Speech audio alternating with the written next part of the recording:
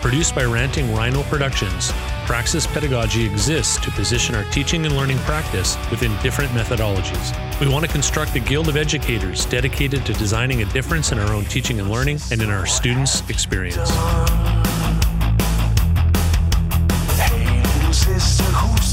Hey everybody, welcome back to Praxis Pedagogy Podcast. On this episode, we have Dr. Sally Vinden.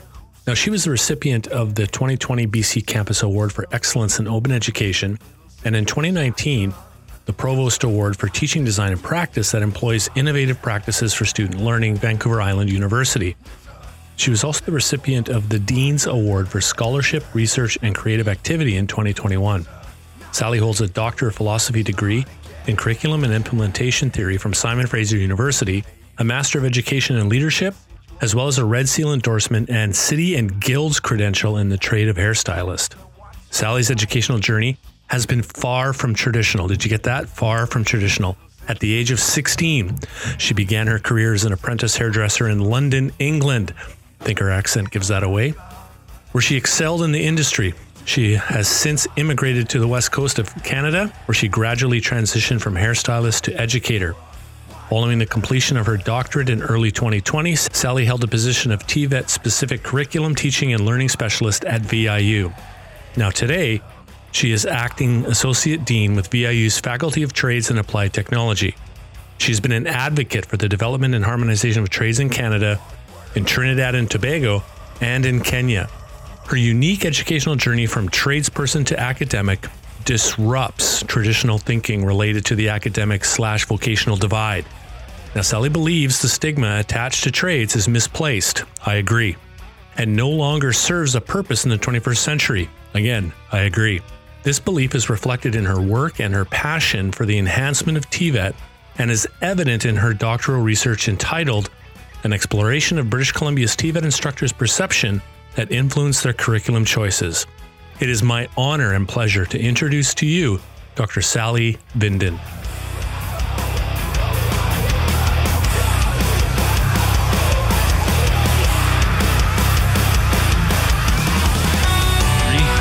2, 1. Hey everybody, welcome back to Praxis Pedagogy Podcast. So glad you have tuned in with us. It's an early morning. I haven't had my full coffee yet. And glad you're here. And we have our special guest, Dr. Sally Vinden, back for like the 16th millionth time on the podcast. But that's good. How you doing, Sally? I'm doing really well. Thank you. Yeah. I think there's been a few of these podcasts and a few other things we've done together. So yeah, it's really nice to be back. Yeah, it's good to have you back. All right. Well, let's dive right into it because this is the Open Pedagogy series and we want to get right into the topic. So Sally, could you define for me what you mean by open pedagogy? Yeah, I absolutely love this question. And I'm sort of going to backtrack in my journey of beginning to understand open pedagogy. And I think it was back in 2019.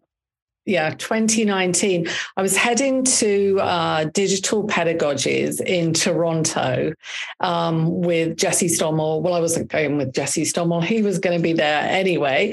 But I was going with 10 other folks from Vancouver Island University. And we were really quite fortunate at the time. Dr. Lisa Kanak had actually invited us as a group to explore digital pedagogy, open pedagogy.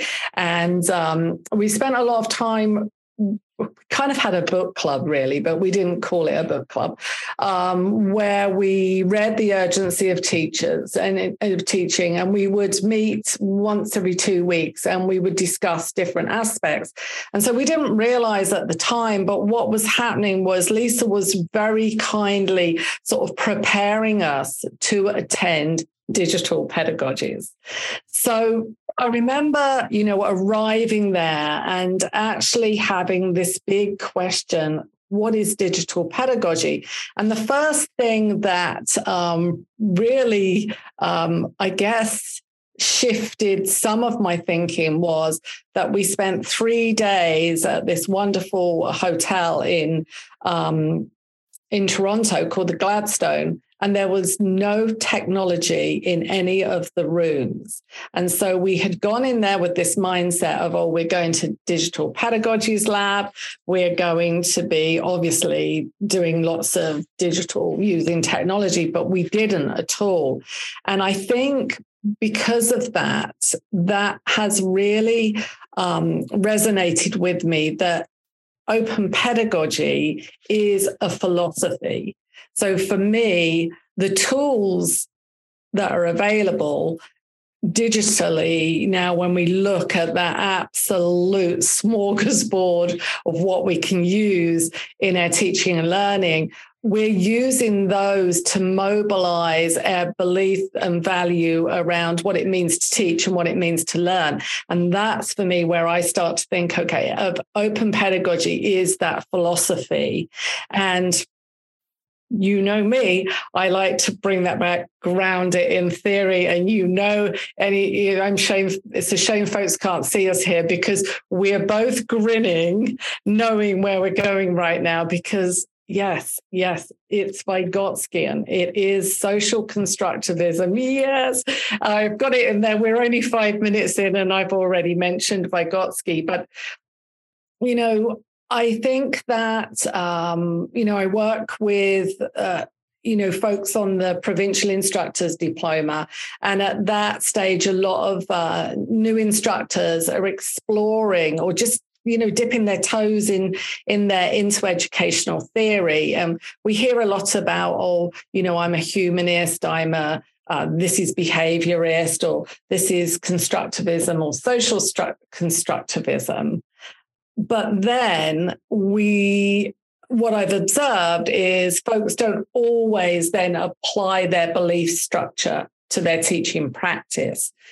And what I see with open pedagogy is, these lived examples that really represent social constructivism. And if, I'll dig into my sort of understanding of that as well, is social constructivism for me, really recognizing the mediation that happens between the more knowledgeable person and those that have the desire to learn more. And in that sort of mediation between that subject and the object is, I think, this wonderful place where open pedagogy lives. It recognizes, it diffuses power differentials between the learner and maybe the more experienced, the more knowledgeable person.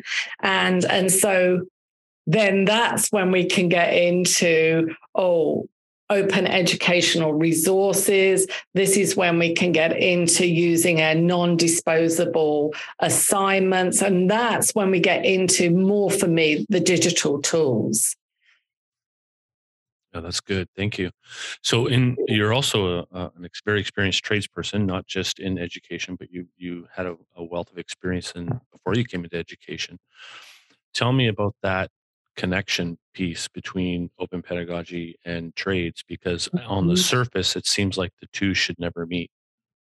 Yeah, really good point there. And I think if, this is a big one, because when we look at trades education and we look at program outlines, we see a very content-based curriculum. And if I dare to say, much of how we measure whether learning has, been achieved is through practices such as multiple choice testing, which really say that memorization is key here. Whereas if we look at, so we have that around the theory of trades education, and yet in our practice, those of us that have taught in the trades programs, we experiential learning is central to everything we do. And then when we look at the elements of experiential learning, and then we look at social constructivism, and we also look at open pedagogy, we see so many commonalities there. And we don't see many contradictions. So that experiential learning of, that opportunity to practice, to problem solve, to reflect, and to then revise what we've done, we see that cycle going on all the time. And in the field of hairdressing, whereas, I spent many years teaching hairdressing. And one of the wonderful things with that is every time a client comes into the teaching salon, is that client is a unique case study. Everybody has a different head shape, their hair has different growth patterns, and they have different textures. They also have different desires for the outcome. So they bring together all of these variables. And this is this opportunity where through the facilitation that we use, so we could teach hairdressing through, or hair cutting, for example, or styling through procedural measures, but the outcome would show because of all those variables that are there. So when we think about the decisions that need to be made, we get into this wonderful experiential learning opportunity. But this is the piece where then when we measure that, when we look at program outlines for that lead to the red seal and how we assess the red seal in many of the trades, then we actually shift from one educational theory to another. We shift over to the fact that memorization, that these multiple choice tests are going to measure the knowledge and skills over here that were performed. Some of the trades, like hairdressing and culinary, and I think there's a couple of others, do have practical exams as well.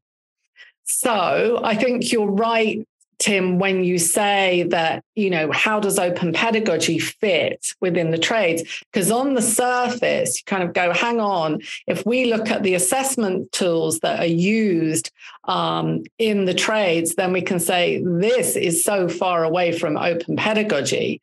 But if you look at the pedagogy in the teaching labs, in the trades programs, so whether it be heavy duty mechanics, whether it be the baking program or the culinary arts program, the whole range of those programs, we see every day these lived examples of open pedagogy where the learner is actually, they're there constructing knowledge and understanding through how they interact with the problem. In horticulture, for example, the students are there growing a crop of, right now, growing a crop of poinsettias ready for the holiday rush. Now, every day they're faced with different issues. For example, a poinsettia has to have so many hours of darkness, complete darkness, in order for it to turn red. But if we were to teach in a very procedural way, we would just have students perform the task of the blinds need to go down at this time, instead of which we have different groups of students predicting based on their observations of the plants, of the pH of the soil, the nutrients, the temperature in there. They are actually predicting what needs to be, and they see the results. If there's an error, for example, there may have been a slight error a few years ago and the blinds didn't get closed for a few nights. So the plants didn't get their, they didn't get their required hours of darkness. And then you see the color change not happening. So for students to sit in, if we go back a good few years, where that may have been taught out of a textbook, and then it would have been tested by them regurgitating that knowledge, that to me is not the construction of understanding. That is the repetition of what is already known. Right. Yeah, that's a good point. So I know you don't speak for the Industry Training Authority, although many of us wish we could, and not in a disparaging way, of course, but in that dichotomy of being an apprentice out in the field, and even in the training institution where they're going to be doing a lab, or they're in some kind of practical application of what they're learning in their technical training at their institution. Why do you think there's such a break between what they do out in the world and what they do in school for certain periods of time while they're there, and that ultimate gate that we call the Red Seal? Why do you think that exists? Yeah, that is a great question, and one that we could talk about for hours, I'm sure. I think it is. Okay, so I remember Dr. Kieran Egan, who has recently passed away, actually, very sadly, but I remember Dr. Kieran Egan saying about the K-12 system, and he said, we spend a lot of time talking about how we can teach young people. How should we do this? And he said, the fact is, if we look around the world and we look at certain models, is that we already know how we can teach. He said, we already know. He said, but what we don't know, and what we keep trying to do a better job on, is how to teach large numbers of people for very little money. And so that sort of, and the wonderful thing, anybody who's listening that has had the pleasure of, talking to Kieran or read any of his books, which I really do recommend that you do if you haven't done already, is that Kieran knows that when we create a binary about something, that it really sort of allows us to see the extremes that are going on there and to begin to question it. And you start to notice, yes, this is an example. Who is this serving? Who is this serving to put this many students together in one space? Is it serving the learner? Is knowledge being able to be constructed? All of these questions we have. And then we realize, no, this is a business model here. We're doing the best we can with the least amount of money. And so to answer your question, Tim, when I look at, okay, so how we measure knowledge and skills in the trades at this time with Red Seal exams that are multiple choice exams is, I believe that if we were to look at other ways of doing this, ways that would be far more authentic, then we would find that it would be far more expensive. And so it gets moved off the table. Because I honestly believe whether you work for the Red Seal, the endorsement, the board there overseeing all of that, or whether you're in, BC at the ITA, I don't think that there's anybody around that truly believes this is the multiple choice test is the best measure of that person's knowledge and skills, experience, or anything else. I just think that if we look at alternatives, then we run into that. It's going to be way more expensive, as it is with the Red Seal practical exam for hairstylists. The students, it's a 7-hour exam, a cost of $600 to each apprentice. So it becomes very expensive. And it takes a long time to develop, a long time to implement. And so I think that is why we're in this place where there's really not alignment with what our intended outcomes are and how we measure it.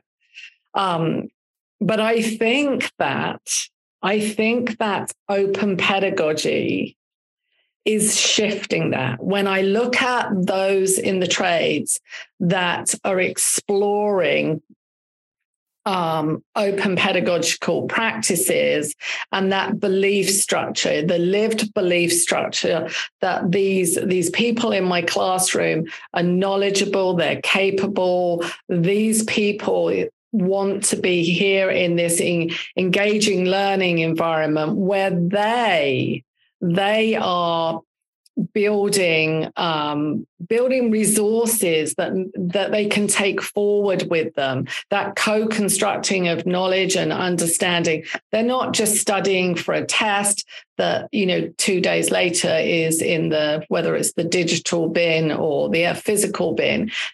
It's a whole different mindset.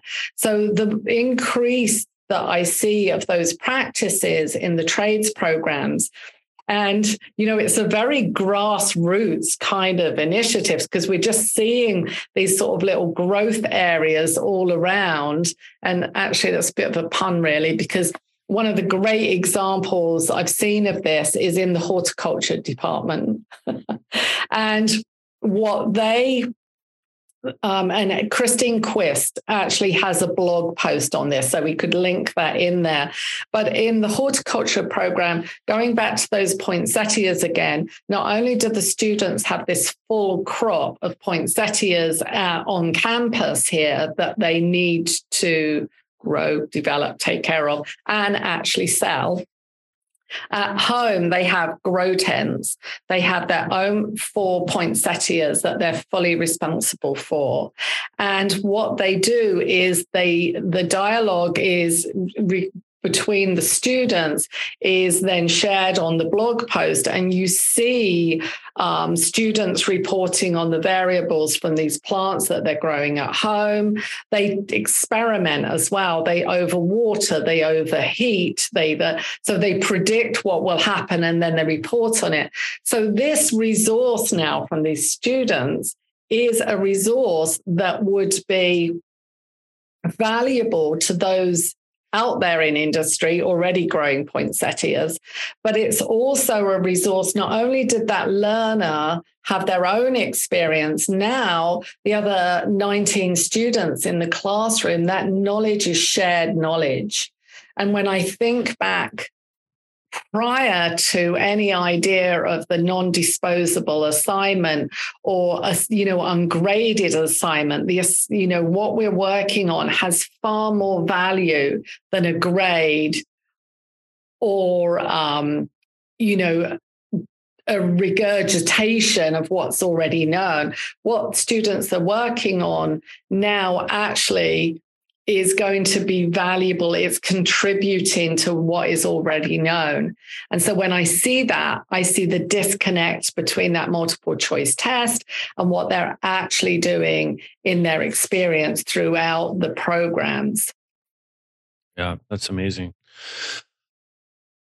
So if you could look into the crystal ball, 5-10 years down the road, how might you bridge those 3 different experiences? So there's what you just described to me. It sounds, and this is by no means a disparaging remark, but it sounds very much like those experiments we would do in elementary school, where we would take home a plant and perform all these different things on it. And so there's so much to be learned from that, obviously. But then they're joining that up with their pre-training experience that they've done out in the field. Mm-hmm. How do we bring those 3 experiences together? Mm-hmm. Yeah. And I'm glad you mentioned that. This sounds very similar to children taking home a plant and, maybe watering it and, reporting out on it. It does sound very similar to that. I think one of the things with open pedagogy that we, for me, I'm always very mindful of is this is not discovery learning. So if we come back to educational theory again, and I'm going to do this whole thing where really simplifying Piaget's understanding of constructivism to Vygotsky and understanding of social constructivism. So for Piaget, the understanding was that cognitive development is biological. And also there's great examples of having learners together and the belief that if you put, a group of children together, they will all figure it out, that whatever they're trying to work on. Well, if we look at Vygotsky theory, we'll see quite clearly, no, that doesn't happen. That we always require a more knowledgeable person to mediate that understanding. So an example of this is, if we take a group of children and we do, have a glass of water and we drop a matchstick in it and the matchstick floats. And so then we say to the children, okay, now we've got a needle here and we're going to drop the needle in the water. Will it float? And typically children will say, yes, it will. It's going to float because it's long and thin, but it doesn't. It sinks. Now, we need the science. We need the children to go that bit further. Why did it sink? Why did one long, thin object float and why did one sink? And I think this is the piece. Often when children take plants home from school, they do observe and they do report back and they've cared for this plant and there is learning there. However, it's very easy to develop spontaneous concepts there. So we have this spontaneous concept that, long, thin objects will float, but we need to then get into the science of it. And so for me, open pedagogy cannot be discovery learning. We have to have the person there mediating and asking those questions when the knowledge that's being constructed actually is going into, like spontaneous concepts. We need to be able to then probe in there. And so something like a blog around the poinsettias, the instructor will be there asking questions. So if there is an assumption being made, we need to facilitate that the scientific principles are actually like we're guiding the learner towards them. We're not doing that direct instruction anymore where we're telling them what the science is and we want them to regurgitate it, but we're actually mediating that along the way. So now you've completely thrown me off because I've thrown myself off there on those children's plants. So Tim, go back to that question. The question was, how do we bring three parts together? Yeah, how do we bridge, from your perspective, how do we bridge the experience they get out in the field to new experiences in training to the assessment of that at the end of their apprenticeship, so that it's a smoother transition from essentially level 1 to exiting level 4 and into the world of being a journey person? Well, great question. I think that we can do it, and I think that we can do it well. And I think that open pedagogy, open educational practices are the platform that needs to be used. This is so pivotal. We wouldn't be able to make those changes without access to, technology and also this mindset around open pedagogy. So, for example, I think it was about 2013, there was a study out of Red River College. What they were finding was their welding apprentices were not returning to complete their apprenticeships, take their red seal. And the reason why they weren't returning was because the workforce was work was thriving. Students were staying up north. Their bosses didn't want them to return to work. And oddly enough, we're seeing quite a lot of that now with industry absolutely booming. So this person, and I wish I could remember their name, from Red River College, they actually piloted this apprenticeship level for welders. And so they had the welders there recording their welding skills by having GoPros. That's a bit of the horticulture language, by having GoPros in their welding helmets and actually videoing the welds that they were performing. So they were meeting the learning outcomes, the practical application of knowledge, learning outcomes there. That was then, those videos were then sent along to their instructor back at Red River College, who could now observe them performing these skills in situated in the industry. The great thing about any kind of video recording is that we can slow it down, we can zoom in, and we can actually provide feedback to the split second of what we're talking about.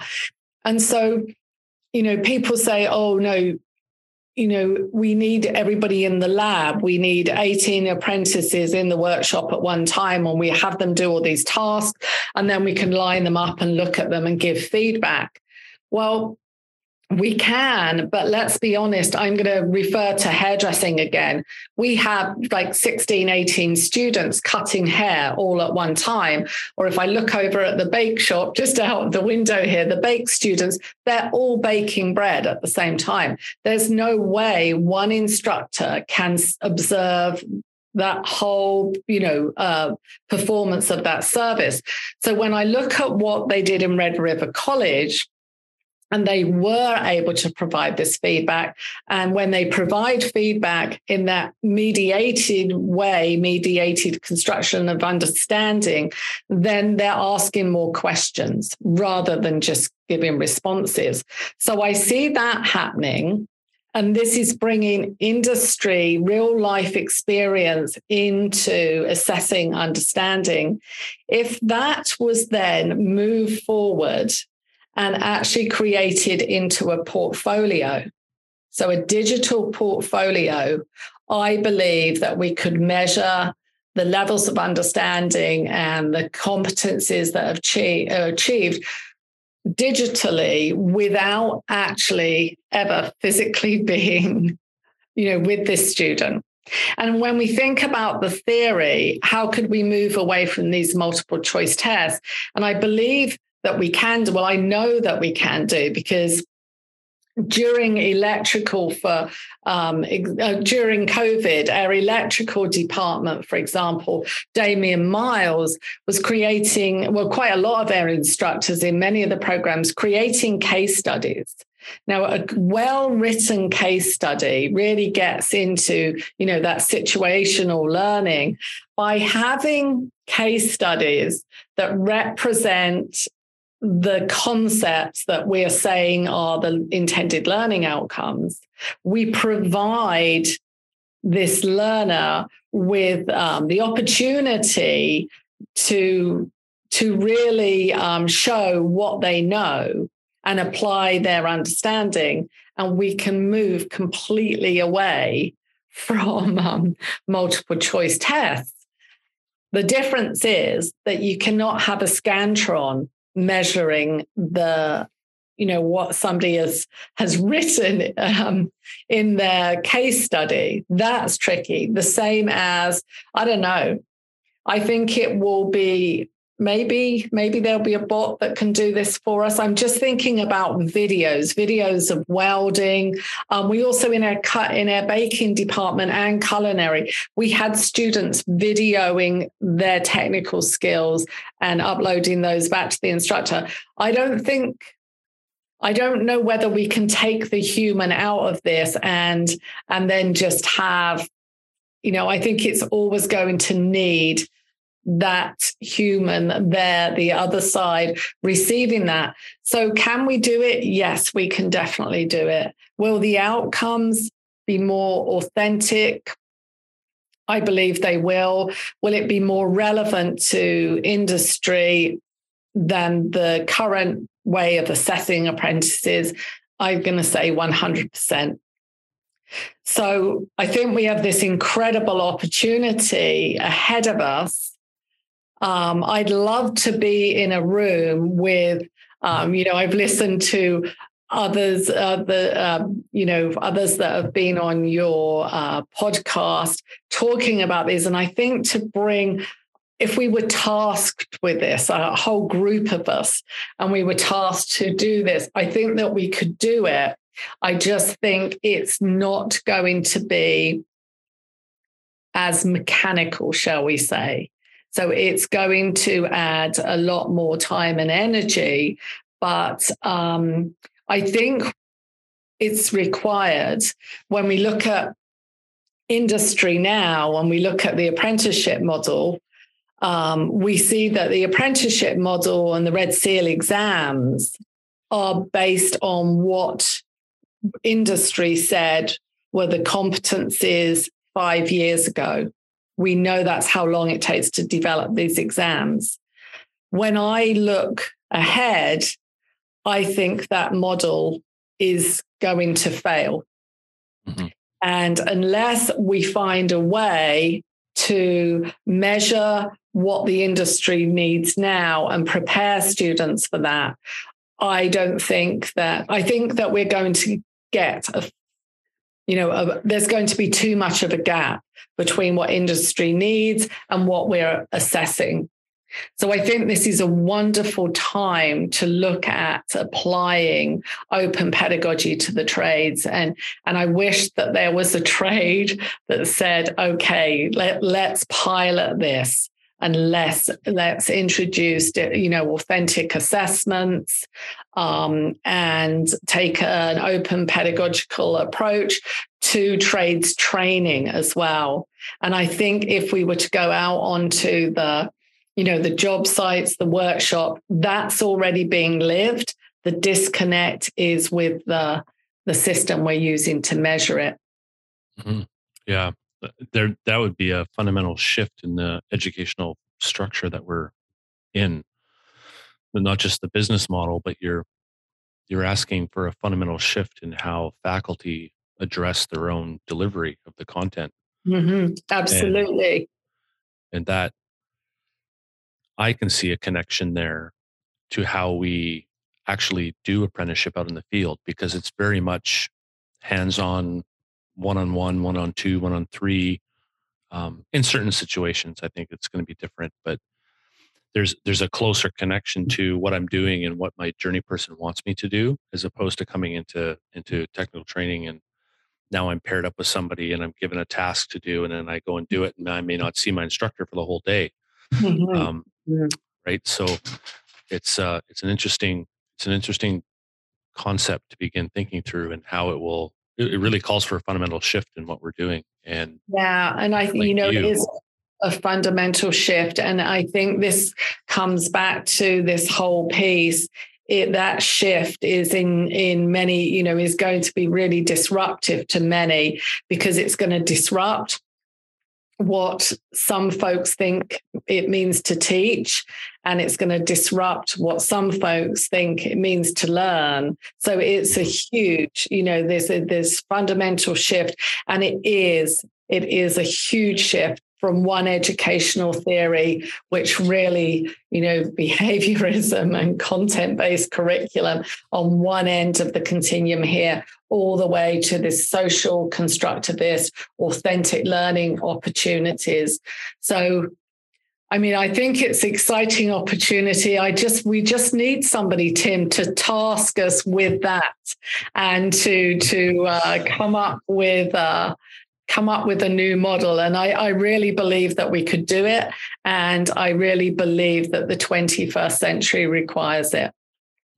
Yeah, good point. Good point. So as we draw to a close, first I want to say thank you for taking the time to be with us today. This has been really great.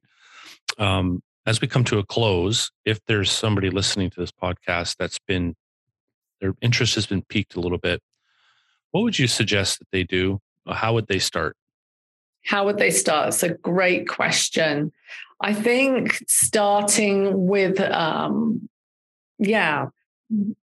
BC Campus resources. There's a wonderful resource that I know, Tim, you worked with Nikki Rain on this as well. And I believe the title of this open educational resource is called Open Pedagogy in the Trades. Is it? Or is it? It is. Yep. And that is a fabulous, absolutely fabulous starting point.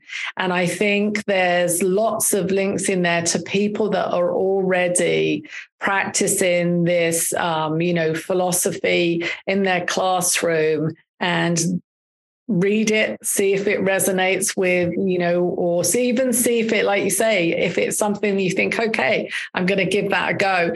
But reach out to others, because there's so many people that are so passionate about really shifting their approach, and they love to talk about what they're doing. And I think, again, it's that shared understanding.